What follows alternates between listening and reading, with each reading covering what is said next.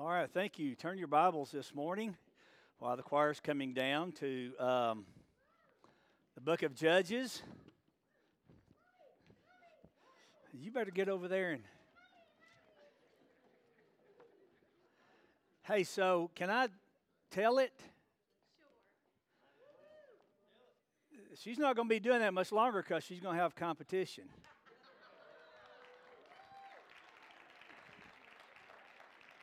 Leanne is going to have a baby. Hey, we grow them from the bottom up around here. We'll grow the church any way we can. So, well, my wife is gone. I don't know if that's a good thing or a bad thing. Maybe it's good for me because I got to eat junk food all weekend. But I can't wait for her to get back. Not that I miss her, but I'm tired of carrying her dogs out at 5 o'clock every morning. It's time for her to come home and take care of those things. I'm gonna. There's kind of a series that I'm going to do over the next few weeks on Samson.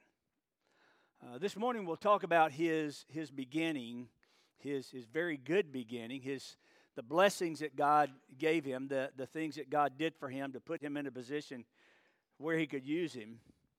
But I want you to think about this one because this one's going to have to sink in. But the three messages are going to be called Samson, led by the Spirit, controlled by the flesh. It's a biblical doctrine. The Bible talks about us being led by the Spirit. We have the Holy Spirit in us. But we also have the old residue of the old man that's constantly warring and fighting. And so that's what we're going to be talking about. Samson is number 12 of the Judges. And it kind of seems like from the time we've been studying the Judges to this one, he's kind of been the one that wound up being the worst. We probably know more about him than most of them. I suspect if I were to ask you, what do you know about Samson? And Curtis came this morning and said he talked to the girls about Samson, and one of them said he's strong, and the other one said he had long hair. And the truth of the matter is he did. And we're going to talk about that, but I couldn't help but think about Samson and what we're going to look at this morning. And I think it would be good for you parents and those of you who are becoming parents and will become parents. But I want to start by just reminiscing for a minute. I went over yesterday and went to Paul Moses' mother's funeral. And by the way, I think what I want a Bible app that has him and Samuel reading the Bible in character. I love it when people read the Bible and they're excited about reading it. Paul just puts his whole self into it. He did such a great job. But one of the things that he said was, one of my first remembrances, one of the very first things I remember, and I drove all the way home and I thought about that because I had called my mother on the phone, and my mother and dad would have been married 69 years Thursday this week. And so Mom said to me, she said, it's my anniversary, your daddy's not here to carry me out, and I think you're probably the next best thing, so I want you to come carry me out. She said, I don't care when, just when you've got some time. And so I called her, and my mom and I had a date last night. And I got to thinking about her and my dad. I got to think about this message right here. Some of you have seen pictures of them on Facebook together. Y'all know why us kids are so good looking now. Because my mom and dad were so pretty. But my dad wasn't anything special. As far as human beings are concerned, as far as people would and what he did and his education, all that kind of thing. But he was an extraordinary man. And my mom is an extraordinary woman. A lot of the things that I am, I couldn't help but think, I was trying to reminisce this morning. I don't remember, I remember the first time that we ever went to church and were very active in church. I was born in Alabama, by the way. I've had braces and all those sorts of things, so we got all that straightened out, okay?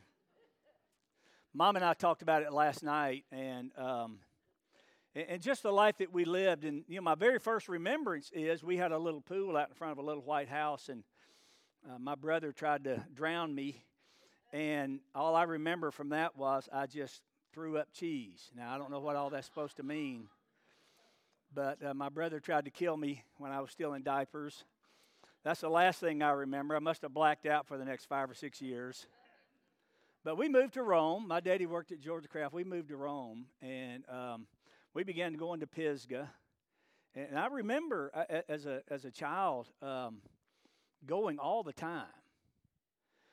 And then we moved over into Cherokee Acres. Mother and Daddy bought a new house, and it was a grand thing. $18,000, Bradley, for a brand new house. And it kind of fit us all in until we got a little bit older, and then everybody kind of had their own space. But we started Short Avenue, and we were there. And you see pictures on Facebook sometime of VBS, and all of us are in there. And we just had a great advantage of growing. I laughed this morning because I thought, I kind of thought back because we learned to sing out of the Redback hymnal. Now, I know the Redback hymnal for some of you is a godless book because we just think that that's just the worst thing that's ever lived. It is possible to worship a hymnal. Y'all know that, don't you?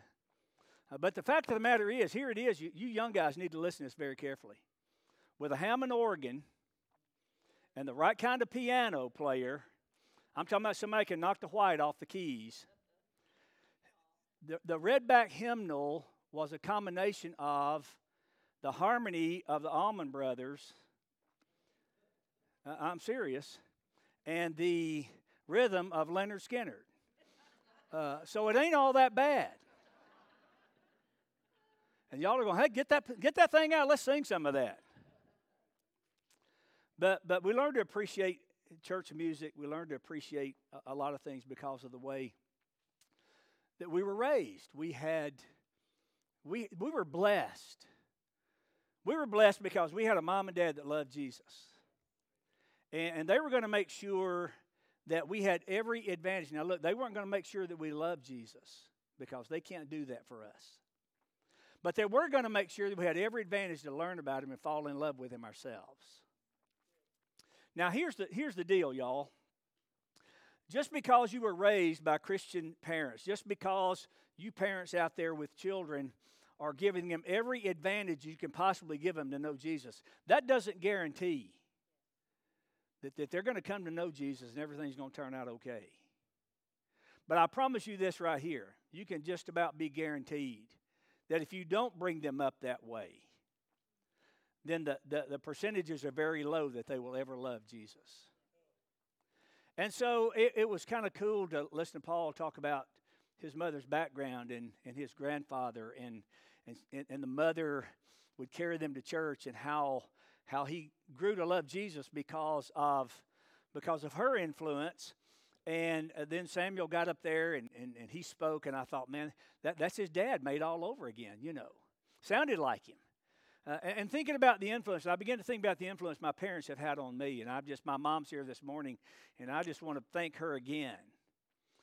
We are everything that we are because of our parents. You parents have a tremendous responsibility when it comes to that gift of a child that God's given you. But it doesn't guarantee that everything's going to turn out okay. It does help the percentages that it will.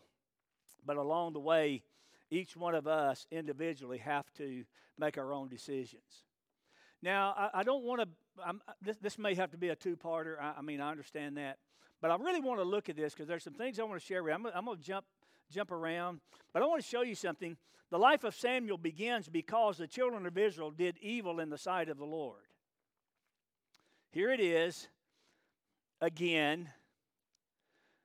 Now, you remember what's happened before. Now, here's a lesson. Here's a very practical lesson for you. When Israel would go astray and God would give them over, and there is the word that's used there, he sold them at times, which carried the idea that he allowed them to go into slavery.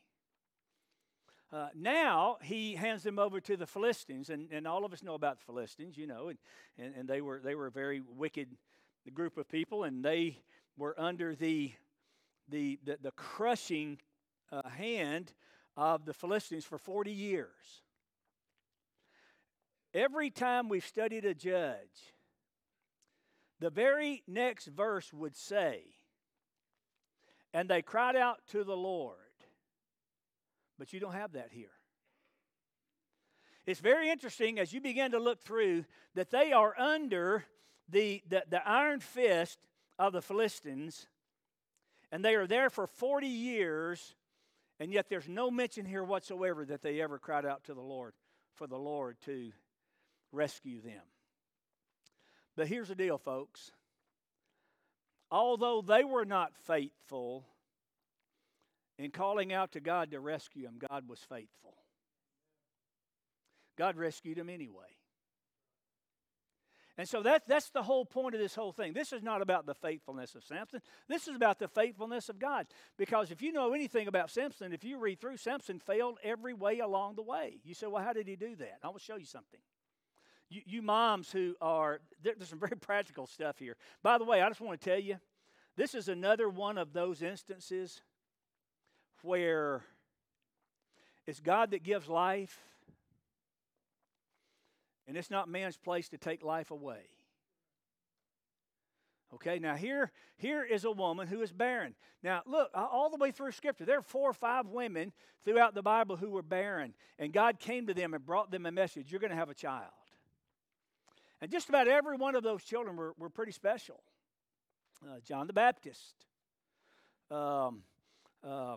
Jacob and Esau, all of those women who were barren, and all of a sudden God comes to them at just the right time, and he brings a child into that home.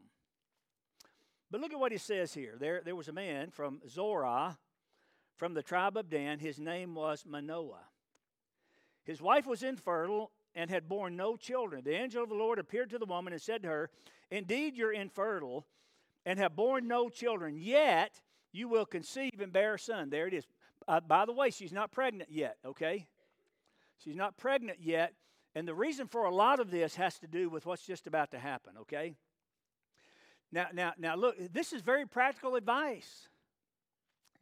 Now, be careful that you drink no wine or strong drink, and that you do not eat anything ritually unclean.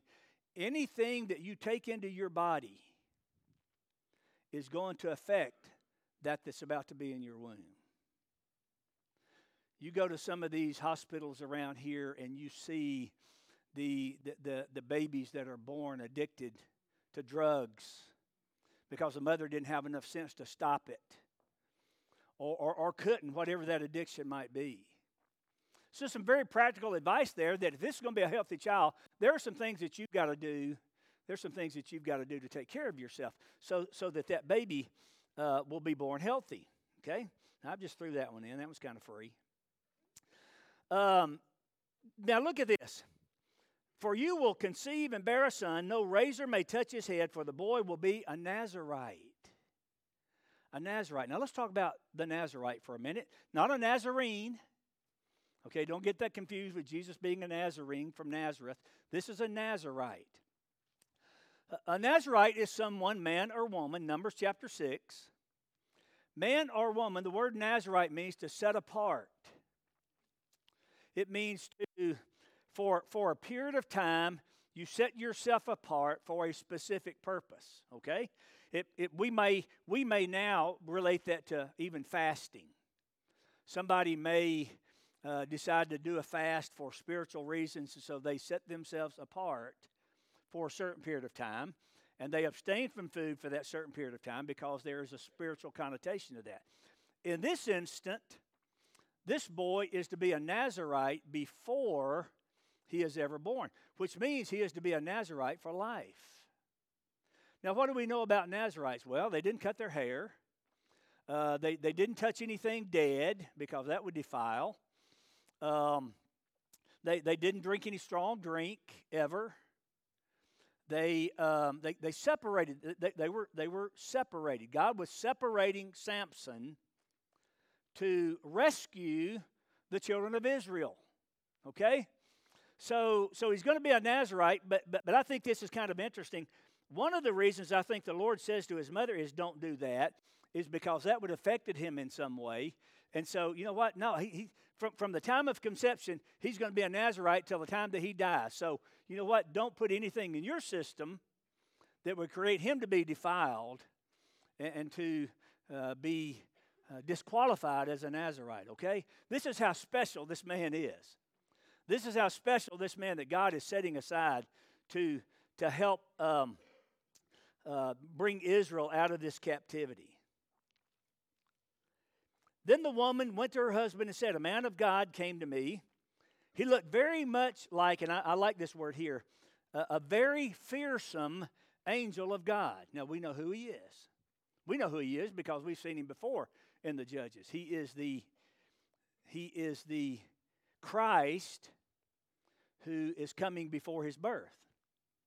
He's Jesus, okay? By the way, if we just get right into it, this is Jesus that's there. Now, I'll show you why I believe that in just a minute because I think the Bible is very clear as to who this is, okay?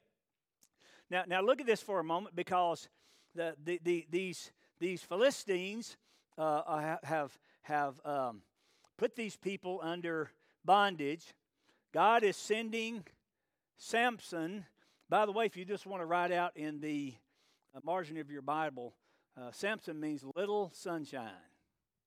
Little sunshine. His name, can you imagine his mama calling him Sonny? Here's Sonny. Sonny's born. Sonny is very special. Sonny is someone that is going to be special. Sonny grows up to be a very popular man. He's what we might call the life of the party. He has tremendous potential. He has a marvelous beginning. And yet his life ended in tragedy. 1 Corinthians puts it this way, let him who thinks he stands take heed lest he fall. Don't think you can do anything without the Lord's help because you're headed for a cliff. And so Samson was a man who along the way, because of his qualities that the Holy Spirit had given him, always took advantage of those and never, ever, under any circumstance, ever lived up to his Nazarite vow. There are times, I'll give you a great example. He killed a lion one time. He was extremely hungry when he came back by. These bees had built a honeycomb inside of the lion. He's extremely hungry, and so he wants that honey, so he goes and gets it and he eats it. We said, well, what's so bad about that? It was a dead animal. It defiled him. But he didn't care. He was more concerned about his appetite than he was about his calling. Okay? He didn't take his calling serious. I think some of our pastors and some of our preachers in the pulpits today, I've had to reevaluate myself. How serious am I taking my calling? I did this with David the other night when we did his ordination. Preach the word. I sent an email out to a lady this week that were members of our church, and she sent me an email. They can't find a church that they're really happy with, and so I just kind of gave her some suggestions along the way. But here's one of the things that I said. Find a pastor who teaches the Bible, not just talks about the Bible. Whole lot of people out there talking about the Bible, but not very many who are opening the Bible and says, thus saith the Lord. I thought about Ezekiel this morning as I was on my way to church. One of my favorite phrases in the book of Ezekiel is this, and the word of the Lord came unto Ezekiel saying, and he tells him what to do, and Ezekiel goes and does it. What we are to do is to preach the word. We are to just do what God tells us to do. And so here's a man who had great potential. He was born into a godly family in a very wicked culture. And by the way, it's just a reminder to us that we can talk about the culture all we want to. Fact of the matter is, it is possible to live the Christian life in a wicked culture. Because the Bible says God has given us everything that we need for life and for godliness. So that's not an excuse. But he is born into this family. He comes to this woman and to this man who don't have any children. And so the Lord comes and he speaks to the woman. It's interesting to me that her name is never mentioned. Because the fact of the matter is, it doesn't matter what her name is. It's about God here, okay? It's about what God is doing, what God's going to do. I suspect that most of us would make a big deal out of her, or probably make her a saint if we knew what her name was. God knows our hearts. God knows what we are prone to do, the wickedness and the waywardness that's in us. And God don't give us all the information, but He gives us the information that we need. I'm kind of like the guy that says, I'm not so worried about what I don't know about the Bible. I'm worried about what I do know about it and don't do. Don't worry so much about what you don't know. Just pay attention to what you do know and make sure you're obedient to that. So he lives this life. He has a godly mother. Look at verse 8. He has a praying father. You remember that the angel of the Lord now has come to his mother, and she goes and tells her husband everything that the angel said. And the man says, "Why? Go back and see if you can find him again. I would love to be able to talk to him myself." And in verse 8, it basically says, then Manoah prayed to the Lord, okay? "O Lord, let the man of God whom you sent come to us so that he may teach us." Here it is, dads. What do we need to pray for our children? We pray to the Lord so that He can teach us what we should do for our children who will be born. Brack and Leanne, y'all need to be praying for that baby now. How do I raise this kid? You know what? There's not any books, are there, on how to raise children. All three of our children were raised differently. We began to be a little bit less protective by the third one than we were the first one. We wanted perfection out of the first one. We just wanted the third one to live through the day. Y'all know what I mean? So Manoah is praying. Manoah is a praying man.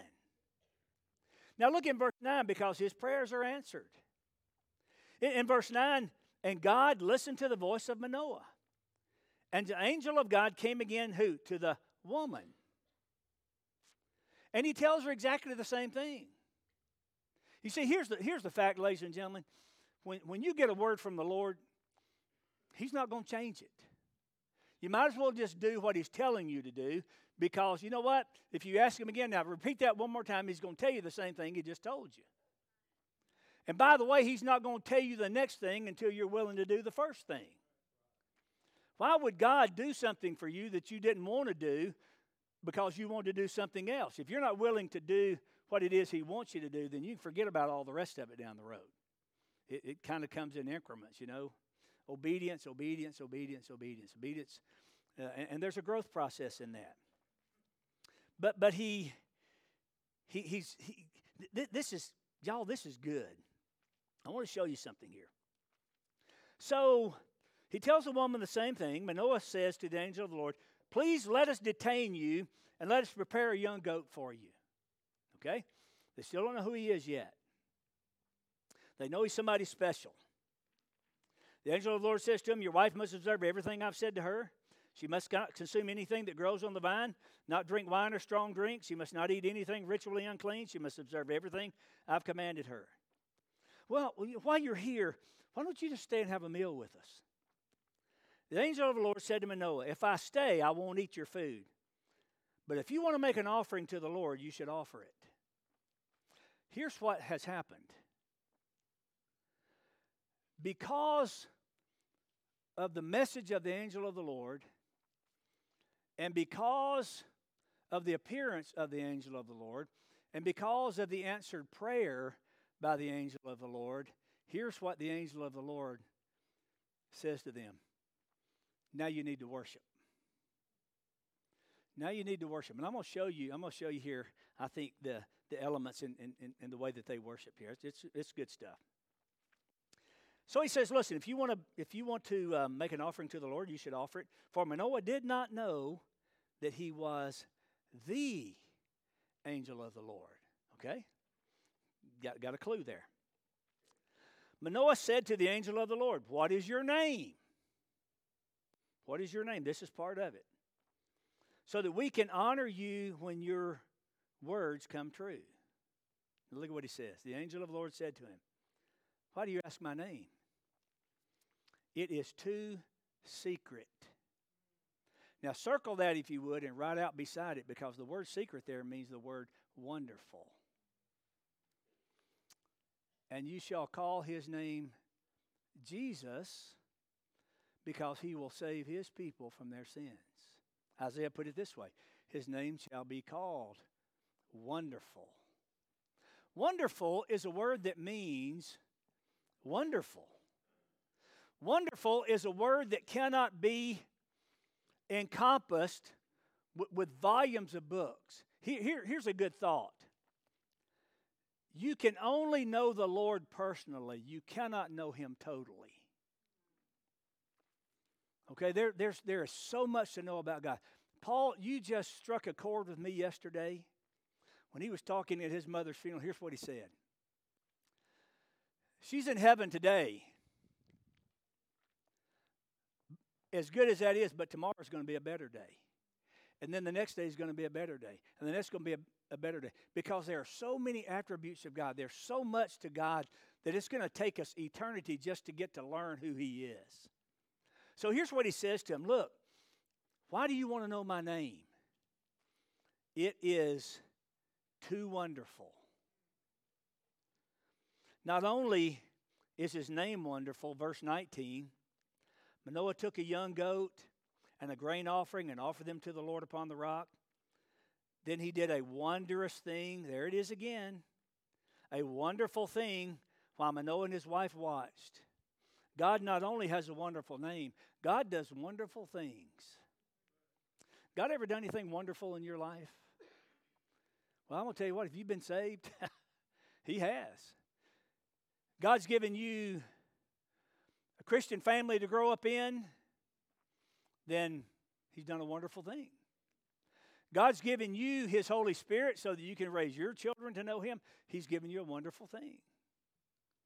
God's given you a church where you can worship with freedom, without threat of being thrown into jail or having your head cut off or whatever it is, the wicked people want to do. Fact of the matter is, that's wonderful. God does wonderful things. And in those wonderful things, there must be a time of thanksgiving for us. The point here is that Samuel had all the advantages of being successful. He had this childhood, the child group. But I want to show you something. I've got to get to this. I'm jumping all over the place, I know. But look at this with me just for a minute, because this is good. Now, they build an altar. They take a young goat and a grain offering. They offered them to the Lord upon a rock. Have we seen this before? You remember? You remember back when there was another offering and the angel of the Lord just consumed it right there on the rock? It's going to happen again. Then he did a wonderful thing while Manoah and his wife watched. When the flame went up from the altar toward the heavens, the angel of the Lord went up in the flames from the altar. Now what's this? Seeing this, Manoah and his wife fell face down to the ground. Now what's this? They know who this is now. The angel of the Lord did not appear again to Manoah and his wife. Then Manoah knew that it was the angel of the Lord. Here's what Manoah said to his wife: we're going to die. We've seen God. We're going to die. This one whose name is Wonderful, who does wonderful things, they have come into his presence now. And all of a sudden, this awesome feeling comes across them. And they say, we've seen God face to face. We're going to die. And his wife kind of calms him down. She says, oh, no, we're not going to die. Why are they not going to die? I want to show you something. Just follow along with me. Because they're beginning to worship the Lord. Okay? Now, if you would, I want you to just make a notation here. Deuteronomy 16:16. Okay? If you just do that. Deuteronomy 16:16. You can look at it later. I'll just kind of give you an idea of what it says. Basically, it's this: nobody should appear before the Lord empty-handed. Nobody should appear before the Lord empty. So let me ask you a question. What did you bring this morning? What did you bring? Now, there's all kinds of offerings to give. The Bible talks about the praise of our lips. We can give in a life of service, a life of volunteerism. We can give of our monetary blessings that God's given us. But the fact of the matter is, you should never come into God's house empty-handed. What are you going to bring? What are you going to bring? I'm going to tell you what the best thing you can bring is a willing heart. A heart that's willing to be obedient and do what God commands you or leads you to do as His Word is preached. I'm telling you, every one of you are sitting here, and there are things that God's saying to you. You're going back in your mind with some things. The Holy Spirit's speaking to you in your heart. And there are some areas in your life where you need to be obedient, where you haven't been before. And you know what? God, if you're doing that, and if you brought a heart that's willing, and you've offered that to the Lord, then the Lord's going to take that and use that, and the Lord's going to work something miracle in your life, something wonderful in your life. They bring an offering. Okay, so first of all, in their worship service, they bring an offering. They don't come empty-handed. They bring something to the Lord, and they offer it to the Lord. Now, here's the second one. They seek God's name. They seek God's name. I think we ought to all sit here on Sunday morning and go, who is He really? Who is He really? God, reveal yourself to me this morning. Well, we know, we sang about this morning, we know He's a chain breaker. We know He is a Savior. We know that He brings forgiveness. I know that everybody sitting here this morning, if you have sin in your life, if you'll cry out in confession to the Lord, that sin will be forgiven. But you know what? God's not going to force that on you. Not going to force that on you.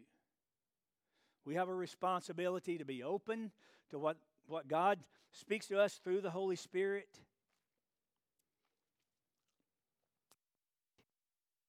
Name. And I think that there's anything we leave here. By the way, the word there, wonderful, just means beyond understanding. Beyond understanding. We can know Him, but we just can't know Him totally. There's too much of Him.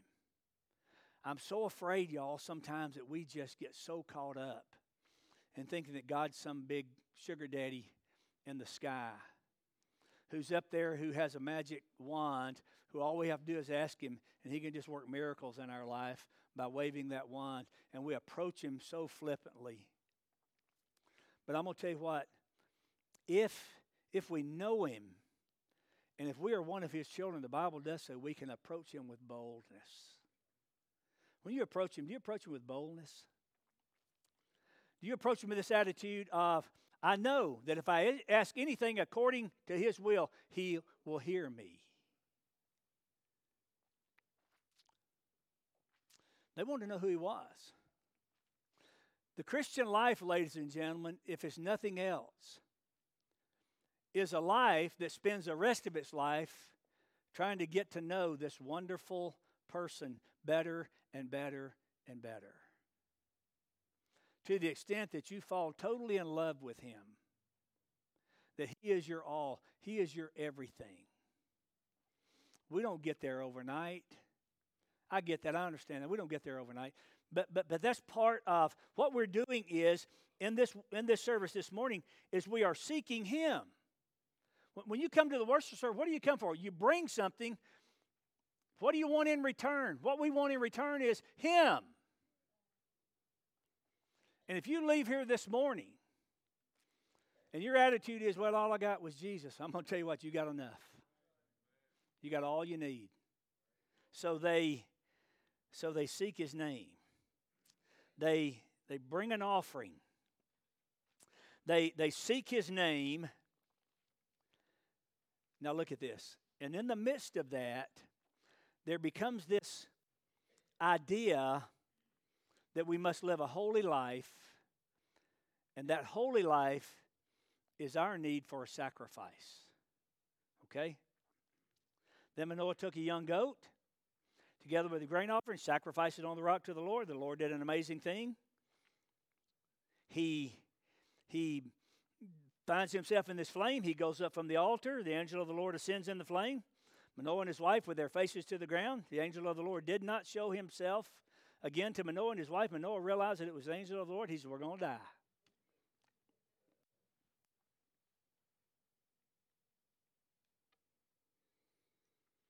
Well, why didn't they die? You ever thought about that one? Why didn't they die? They saw God. You cannot approach God on the basis of anything else but a sacrifice. God accepted the sacrifice. You see what his wife says to him? I've got my notes everywhere. I've had a ball this week. Lee hadn't been there, and I hadn't had to clean house and none of that stuff. So, look at verse 23. His wife said to him, if the Lord wanted to kill us, he would not have taken the burnt offering. That's some pretty good stuff, y'all. He would not have shown us these things, nor let us hear things such as these at this time.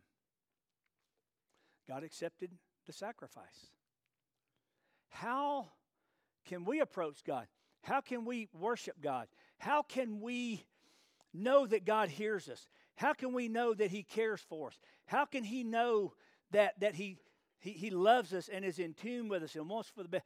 On the basis of sacrifice. And it was a sacrifice of his own Son,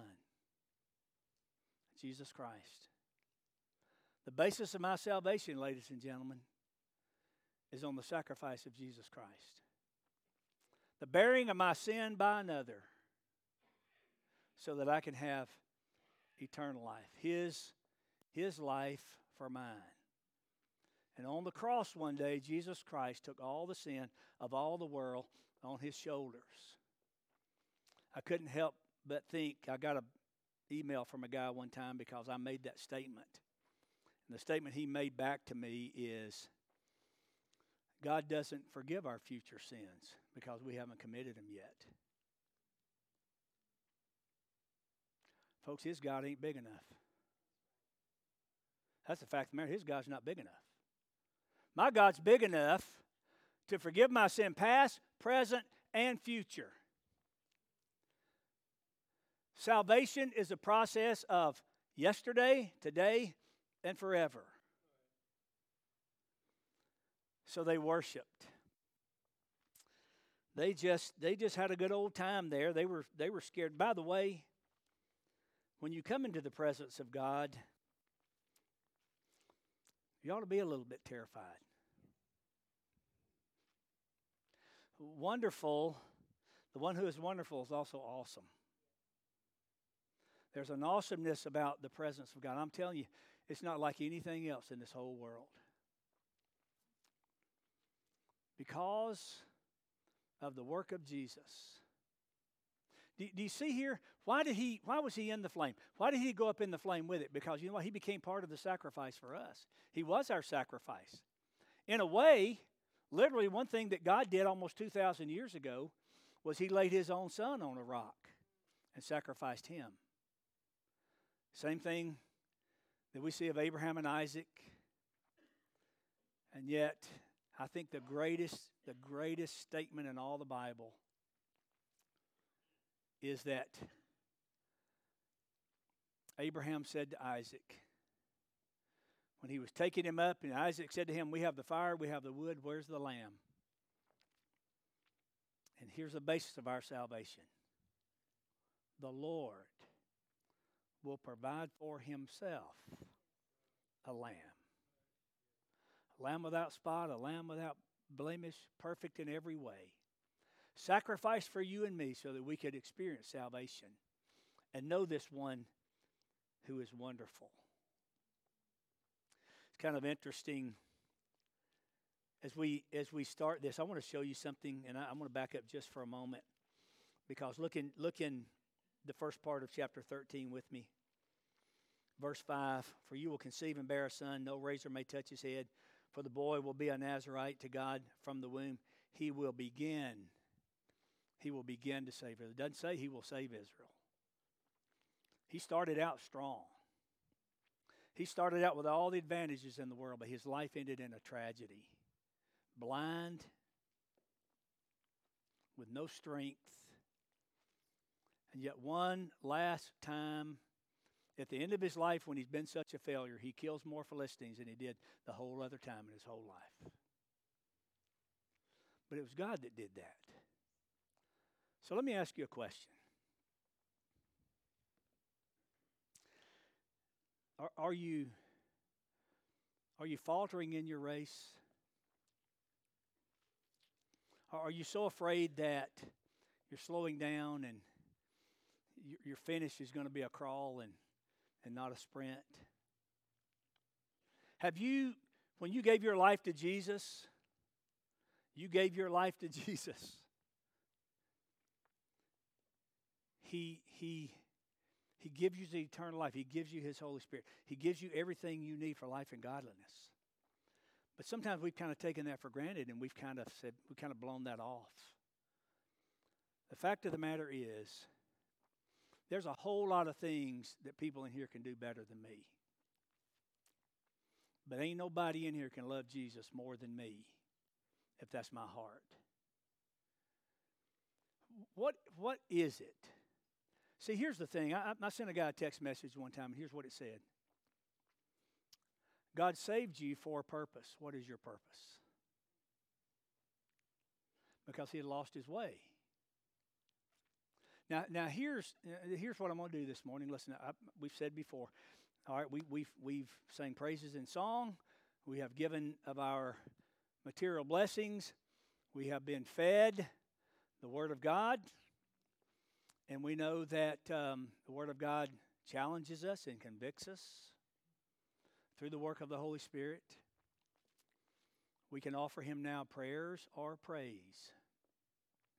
One thing you can do if you're here this morning, you don't know Jesus as your Savior, you can give Him your heart this morning. I'll never forget, and y'all have heard me say this so many times. Y'all just don't believe the things that go through my head. Brad, does that ever happen to you? I mean, it just goes crazy. You know, all this stuff comes up you never even thought about before. My little grandson, who's about to get married, about this tall, and I'll never forget. He was sitting in the back seat one day, and maybe been sitting in the front seat. I don't think we had car seats at the time. He was probably sitting on that little thing in the middle right beside me, you know. Put your arm out there when you slam the brakes on. And he started this. And I'm sure it's not exactly the words, because I think it's a song or a poem or something. But in a little voice, here's what he said. Here's what he said. What shall I give him as poor as I am? If I were a shepherd, I would give him a lamb. If I were a king, I would do my part. What shall I give him? I will give him my heart. And I thought, yes, he gets it. He gets it. It's in him. He gets it. Now, let me ask you a question. He was probably a 5-year-old. Some of you may be in your 20s, 30s, 40s. I hope this morning that if you have never gotten it before, you get it now. The most wonderful thing that can happen to you in your life is for you to come to know Jesus and start following Him and give your life to Him and live this life that He's laid out before you to bring purpose and meaning into your life, not only for yourself and for your family, but for everybody else that's around you. So if you're here this morning, you've never been saved, we're going to give you the opportunity to do that. I've said this before, I'll never take God's word and preach it and not give people an opportunity to respond. I just think it's wrong to do that. I think it's wrong for you to sit there and the Holy Spirit be moving you and you not move. So, you know what? When those two can come together, then He who is wonderful will show up in your life. If you're here and you've been visiting for a while and you want to join our church, you can do that today. If you've never been baptized, hey, we got water. We'll do it before we leave if that's what you want to do. It's a testimony. That won't save you. It's just a testimony. But I think there's a whole lot of us who have looked at this and gone, boy, I'm a lot like Samson. Led by the Spirit, controlled by the flesh. And I think what I need to do is just get my priorities back in order. Listen, God's a God of second and third and 10th chances. I don't care if you come to the altar every week. If that's what you need to do to make things right with God, then that's what you need to do. I've had people say before, I'm just afraid people will say something if I just come every week because I just feel like I need to come every week. Listen, come every week. So we're going to stand. Tom's going to play and Kurt's going to sing, and we're going to sing along with him. Gives us an opportunity to sing again. But listen, don't let that distract you from doing what it is that you're supposed to do so that He who is wonderful can be unleashed in your life to make you the person that He saved you to be. Father, thank you this morning. I pray the Holy Spirit would do His work. May you speak to us in a very powerful way, and may we be obedient to what you're calling us to do. In Christ's name.